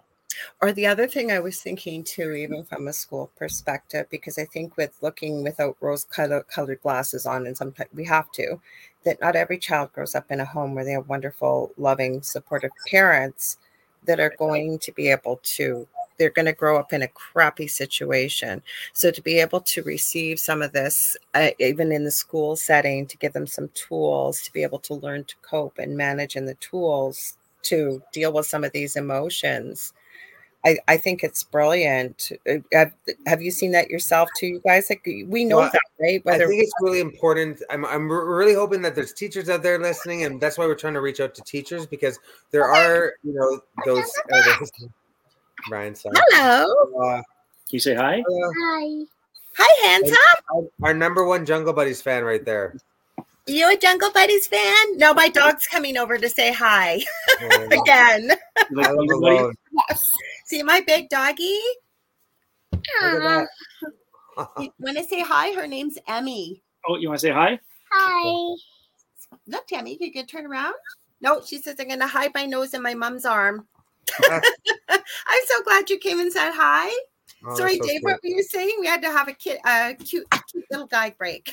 Oh yeah, no, I was just saying that it's important for like because a lot of parents might be listening to this, being like, "Oh, that's perfect to buy a home and have for my kid," but we really want teachers, educators, those Yeah. at the schools to have it in their classrooms or use it at the end of the day for kids to at the end of the day identify their emotions or how they felt that day or showed kindness and all of that. I also think that growing up, I know I haven't been a kid in 30 years around this age, so there's always a stigma of boys expressing I their was thinking that you guys are reading my minds because that's what I so was going to say for right. boys to be able to express their emotions. Yeah, and I think even some people, I had someone question this because if you think about it, we're two men doing social emotional learning, right? Like and that's they I probably would love assume, that you are. and they probably assume like two females would be doing this or so. It's just in like how the stereotypes would be, Yeah, but you guys So are giving a different perspective, and I love, like, that's what I love. Two men are doing this, yeah, and you're coming from different spectrums. Like, you're in the different father role, backgrounds. Brian, and you're in a teacher role. Plus, Dave, you've done a lot of work, I know, with kids. And I mean, that's how I met you years ago and with Yeah. special needs. I remember saying this, and I always say to people that I've met that work, choose to volunteer, work in that field. It takes a very special person to work with people with special needs. So, but the fact that it's two men, sorry, I cut you off. I got all excited. Yeah, no, because I even had someone be like, "Oh, it's not too weird, two men doing this," but it's kind of we want to kind of break down that that barrier of boys also accepting their emotions and how to identify them, and and Brian and I have been buddies for a few years now, and that's why we came up with the name the Buddies because we always I call was each other. going to ask you guys, I usually start at the beginning because I'm dying to ask you to. So I always do up a banner at the beginning of the show. Hi, Jonathan. I see you there. And you sent me a picture because first you said, Brian and I haven't met each other in person. And for 1 second I went, what? Oh, and then I thought some of my closest friends, I have never met them in person yet, but we are super close. So how did you guys meet? And then was it the Amazing Race you guys applied for? Is that what that picture was Well, from? Brian, do you want to talk about it? Sure. So we actually met 3 or 4 years ago? 3 years ago? 3 years ago, 2021, January 2021, through a mutual friend. And then, we stayed in contact. We talked pretty much every day, or I don't think there's been a long time where we haven't gone without talking. So pretty much every day. And so, I mean, I guess the way this all came around is, I was like, hey, Dave, I'm thinking of writing a kid's book because I know Dave had a book before. And I was like, hey, I'm thinking about writing a kid's book. And he's like, I'm thinking about writing a kid's book too. Great. Well, let's do this together. Yeah. And so then we came up with, okay, well, let's write about different social emotional learning topics. And then we went into kind of developing what characters we should use. And so that's when we did the surveys. And then, okay, now we have our 5 characters. We have to give them names and personalities and what will they look like? And so it's actually funny because I was going to make a video on this, but Dave and I actually tried to draw ourselves at the start, and it was terrible. It was terrible. And so yeah, we're not illustrators. We need to get an illustrator to help us out. So actually the illustrator, Chris Rose, he's a friend of mine. I went to high school with him. So I've known him for 25 years. Oh, wow. And I was like, hey, and I'd worked with him in the past on different charity events. He's designed, charity event tickets for me and stuff like that. So I was like, hey, Chris, what do you think of this idea? And I think within like 5 or 10 minutes, he sent me just a quick sketch of an elephant, and it was a million times better than anything we could do. So we talked to him about it, and then he agreed to be on board with the project and help us do this and help the initiative. So he's doing a great job. And it's been a really fun process in terms of just because Brian and I started this from scratch, and coming up with the logo, coming up with the names, coming up with, even with, I forget how it came about, even calling us the Buddyz, but I think love the way you spell it. Because I was going to comment when I was typing to you today, and I realized, oh, that's the name of the website. Yeah. And you know, and the funny thing is that we actually looked into different ways to spell Buddyz, what was already taken, and it was a process. Like every single little bit. That's why it took 7 months. Like we've done a lot in the past 2 months, but it's been like almost a whole year beforehand in terms of developing everything from our logo to our website to our book to, you know, the amount of going back and forth between us and the illustrator saying, yes, that works, that doesn't work, we need this change. It's something that Brian and I have never done before, but it's been really exciting and thrilling to do. You chose the name well, I will tell you that, because as soon as you type it in, your website seems to come up no matter where I went today. So you chose well. Oh, that's good. You know, that was all Dave. I'll give Dave credit for you know, he's the one who built the website. I'm definitely not tech savvy in that way. So Dave built it all. He did a fantastic job. I might have to talk to Dave about that afterwards because my website sucks. Well, I think the good thing about this partnership that Brian and I have in doing this together is that we both come from different backgrounds. We both have different ideas that we go back and forth with. We're skilled in different areas. Which has really made the meshing of this, you know, project come to be. And Brian and I still have not yet met in person. So okay, but I gotta ask you though. Okay, so that picture you said, did you guys ever get on Canada's Amazing Race, or you just applied?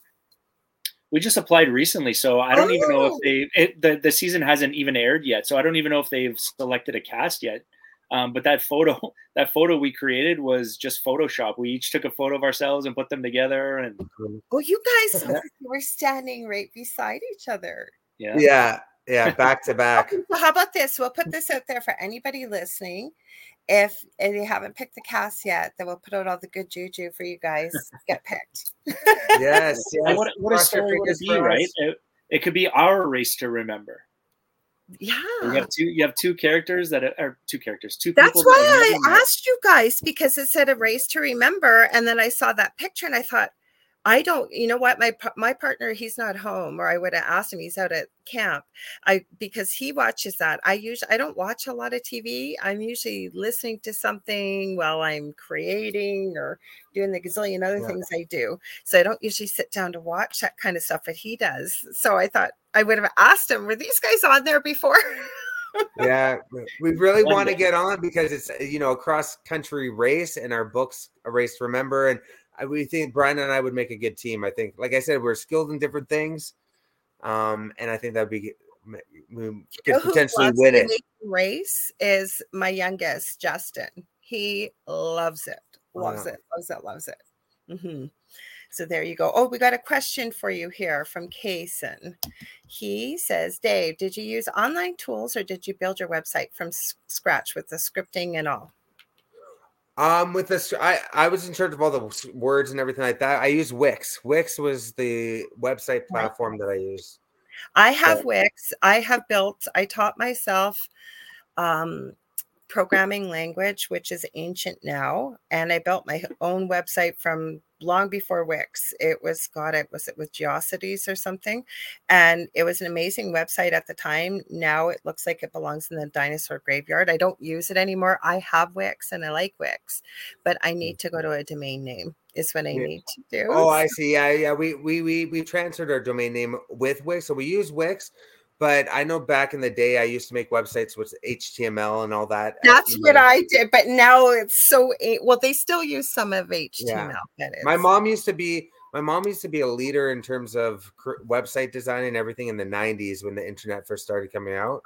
So I kind of got a taste for getting into that or seeing her doing that sort of stuff. Well, I did a podcast before it was even called a podcast. I never even turned on a computer till 2002. Didn't even know how to turn one on. But I won an iPhone when they came to the US. They hadn't come to Canada till a year later. And I ended up joining up with a bunch of places to figure out how to, it's such a terrible name, but jailbreak my phone to get it to work. And I ended up doing a podcast with 3 Canadian guys from across Canada that were major tech guys. So I was doing podcasting long before it was ever a thing. You too? Before it's even a word. Yeah. Oh, Casey goes, oh my God, my first website was on Geocities too. Howie says, hey lady, Howie's got his own network. He's got the Riff Nation network. I like to give all our friends a good shout out here. Yeah. And he's got the Orion effect. So he's popping in to say hello. We got a great audience here. Regular people. We like more that join the party though, because all these people are listening. It's like, come and give us your thoughts. Let us know what you want to do. Yes. And it's funny that you talk about podcasts. I know that Brian and I maybe in the future want to do our own kind of podcast. So we've thrown out these kind of ideas out there. There's tons of things that, we've done a lot in the past 2 months, but in the future we want to see what we can do together. You guys have done a lot in 2 months, but that might be an idea, right? A podcast. And so when do you guys think the second book might come out? We're hoping sometime spring, early spring, soon. Yeah. So, sorry, go ahead, Dave. No, yeah. So like Brian said, about early spring in the next, sometime in the next 2 months or month and a half, hopefully. And, we have some special things planned around that as well.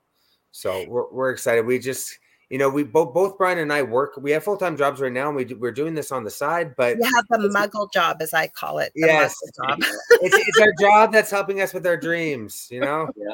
A muggle job. Yeah, exactly. Right. That's why I call it the muggle job. It pays the bills, and then yes, the stuff that brings you the real joy. I don't think I asked you, Brian. What do you do outside of this, or are you okay with saying? Or? So I work at Statistics Canada.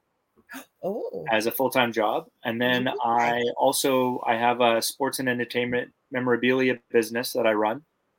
Wow. So I meet different celebrities and met a lot of celebrities and get stuff autographed and sell some of it to pay for the hobby, stuff like that. So it's very interesting. Some very good stories from that. So. Oh, then you guys would have lots to talk about on a podcast. But the one thing we glossed over, and that was my fault, I had so many things I wanted to talk about. I really want to give you props for the charitable stuff that you guys are doing with this. Because like you said, the day the journal was launched on January 24th, right? And I'm going to mess it up. It was Bell's. Let's Talk Day. Let's Talk Day, Mental Health Day. You guys gave 100% of the proceeds from all the journals sold that day. Yeah. Yeah. 100%. And we have future things that we're going to be doing in terms of, giving back, and we feel like giving back and especially organizations that, might have a special place in our hearts or have helped people that we've known, with kids, or whether that be other charities. We really want to focus certain things that we do around charitable organizations and us giving back. We want to be buddies to other people, and give back. No, I love that. And you know what? The more you put out there, the more that comes back to you eventually. Yeah. So you know what? And it's a good thing that you guys are doing. And I know it sounds cliche, but kids are our future. Yeah. And exactly. I really do. That's why when I saw I just happened to come up on my Facebook feed in December when you guys launched a book with Dave. And I thought, you know what? This is powerful and this is important because, and the other thing I can't harp on enough is, you'll meet people, and without naming names or pointing any fingers, I always say it's not my job to judge, but there are a lot of adults out there that believe that children have no stress, that children have no anxiety, and they have no idea that children do. And they definitely, when they're going through it, can express it in completely different ways than an adult would do. Have you guys come across that yourselves? Yeah. Well, I've even came across somebody that said, well, like I don't want to get a book that, has the term anxiety, which we don't use in our book. You know what I mean? But it's like, or we say nerves, he's dealing with nerves and stress, but we think it's important for kids to understand that those feelings are okay. Some people say, well, kids don't have anything to stress about. They're playing their games, and all that. And nowadays I think a lot of parents are just giving like their kids the iPad and stuff like that. If their kid is stressed and mad or sad, it's like, here's the iPad, watch something on Netflix. There you go. And taken care of. Yeah. I mean, and they're not really dealing with their emotions. They're just kind of numbing it with not substance or anything because they're kids, but they're numbing it with, watching a movie, or they're numbing it by here's some candy. Like you'll feel fine in a second. You know, if their kid's sad, it's like really focusing on what's making your kid feel this way, and them understanding that they're feeling this way and that it's okay to feel that way, and how to help them through it. I love it. What about you, Brian? What are your thoughts on that too? Yeah, no, it's true. You know, kids do have similar emotions that adults have. They don't have it in the same sense. You know, kids don't have a mortgage. They don't have full-time jobs, but they do feel the same emotions that parents go through. And I know Cindy again, I'll bring this up. Cindy mentioned that her kids in her 30s are able to, you know, express their feelings because they've probably gone through them and know how to deal with them and have that experience, whereas kids don't have that. There's a lot of kids. Exactly. And especially since the pandemic happened, you know, you had a lot of homeschooling and kids didn't have the interactions that they would have normally had going to school every day. I know for at one point when my son started school, it was funny because my wife and we had talked about this, that when he went back to school, he had to wear a mask, and that's the only thing he had ever known. So he thought it was normal. He didn't know any better. Whereas for us, it was, you know, a huge nuisance, and, you know, we did it because of safety and all that, but it was, you know, we didn't like doing it. Whereas for him, it was normal. I was just going to add, they've been showing, we have to be careful with that C word because we're on YouTube, but what I was going to say, they've been seeing in studies across the world that young children, just what you said, thought that was the norm, but the amount not only of language that they missed out on with it, most of the face being covered, but a lot of emotions and emotional detective work, if you will, being able to understand what this face means, what that face means. Sorry, I didn't mean to cut you off. I wanted to throw that in, Brian. Continue. Yeah. No, that's a great point. So, you know, they missed out on that. They missed out on interacting with other kids. Sure, they would have online schooling, but you're not playing with kids at recess and learning different things. Yep. You're not being exposed to you know, the flu or the cold, where you build up your immunities that, you know, you would normally have. So my kids, when they first went back to school, they would come home and be sick all the time because they've been isolated at home for 2 years, pretty much. So there's a lot that they missed out on, you know, over.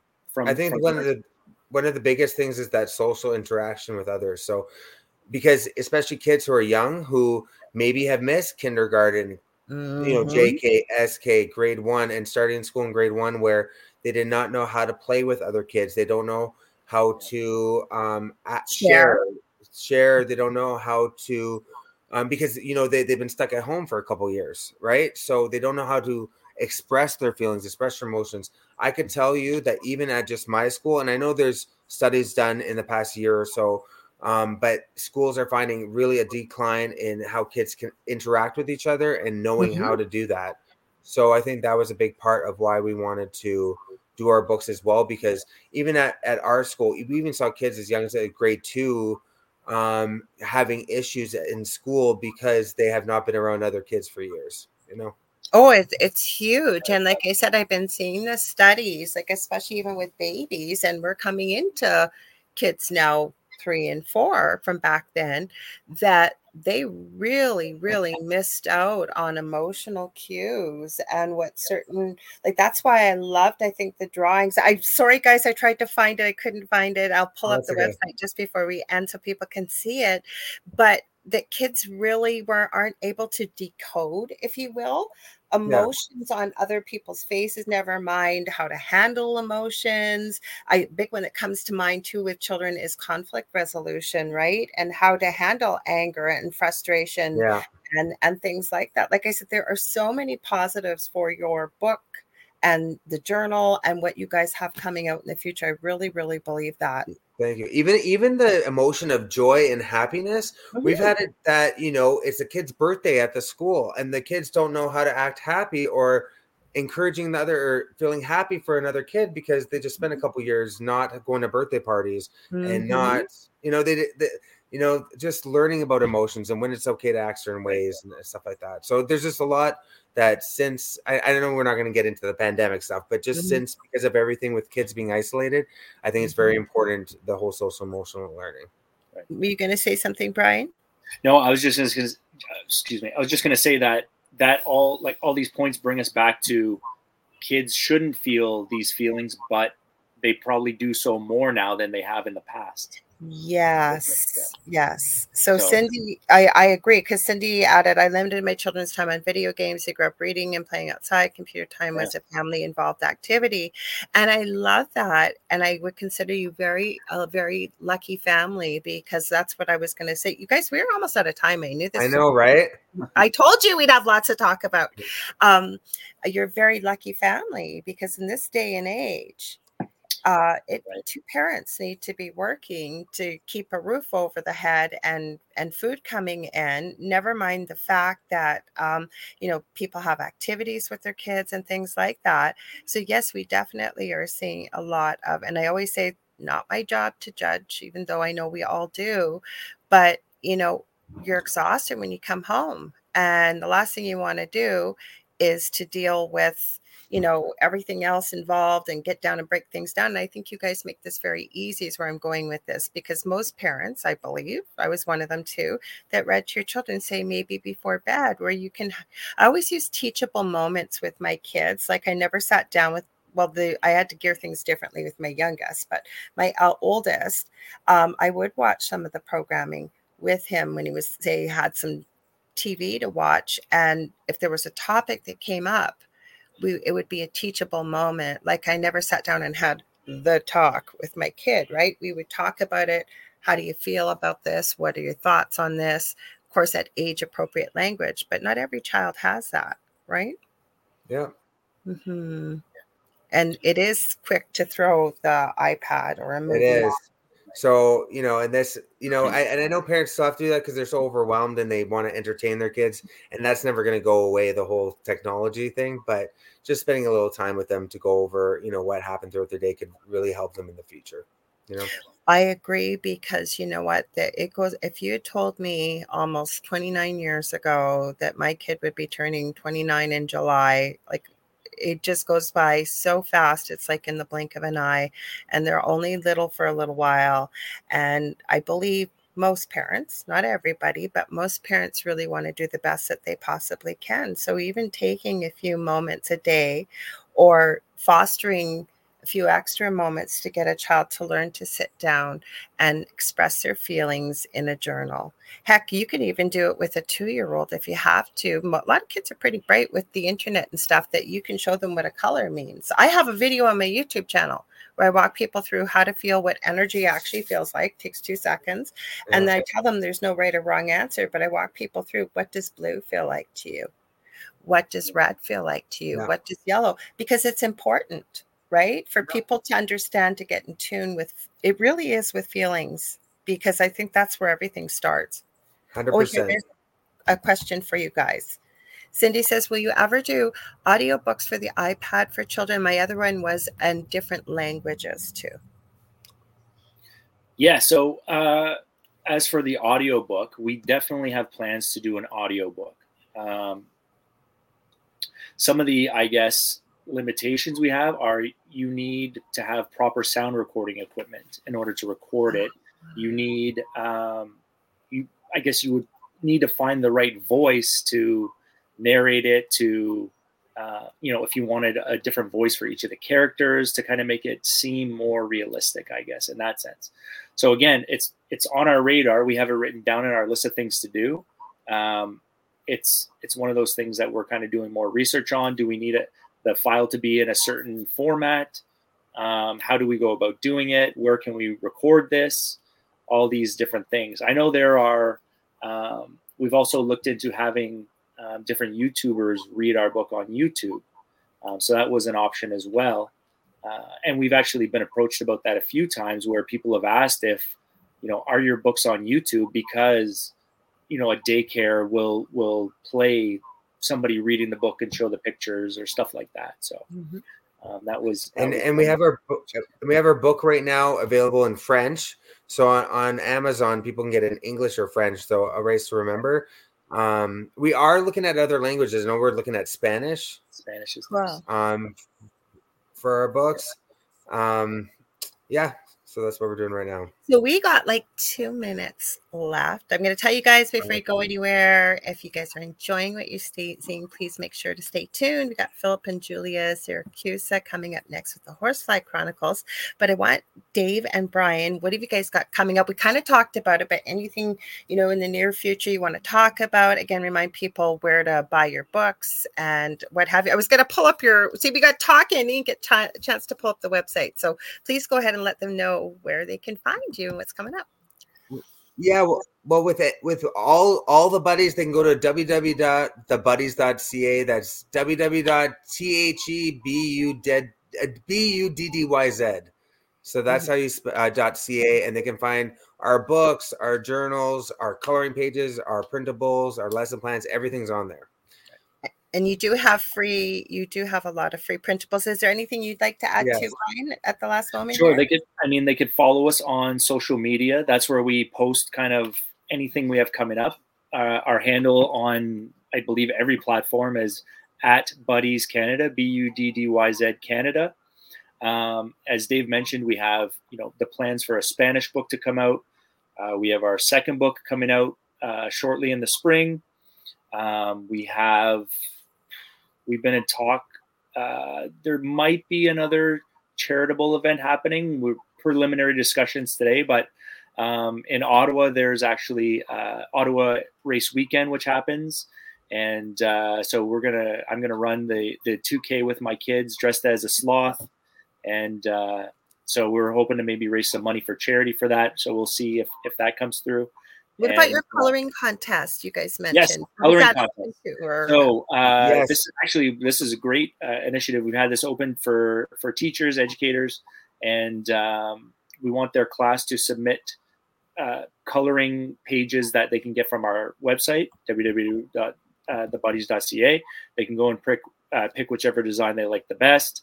They can color it, send it to our email, which is on our website, and on what is the day? March 22nd. March 22nd.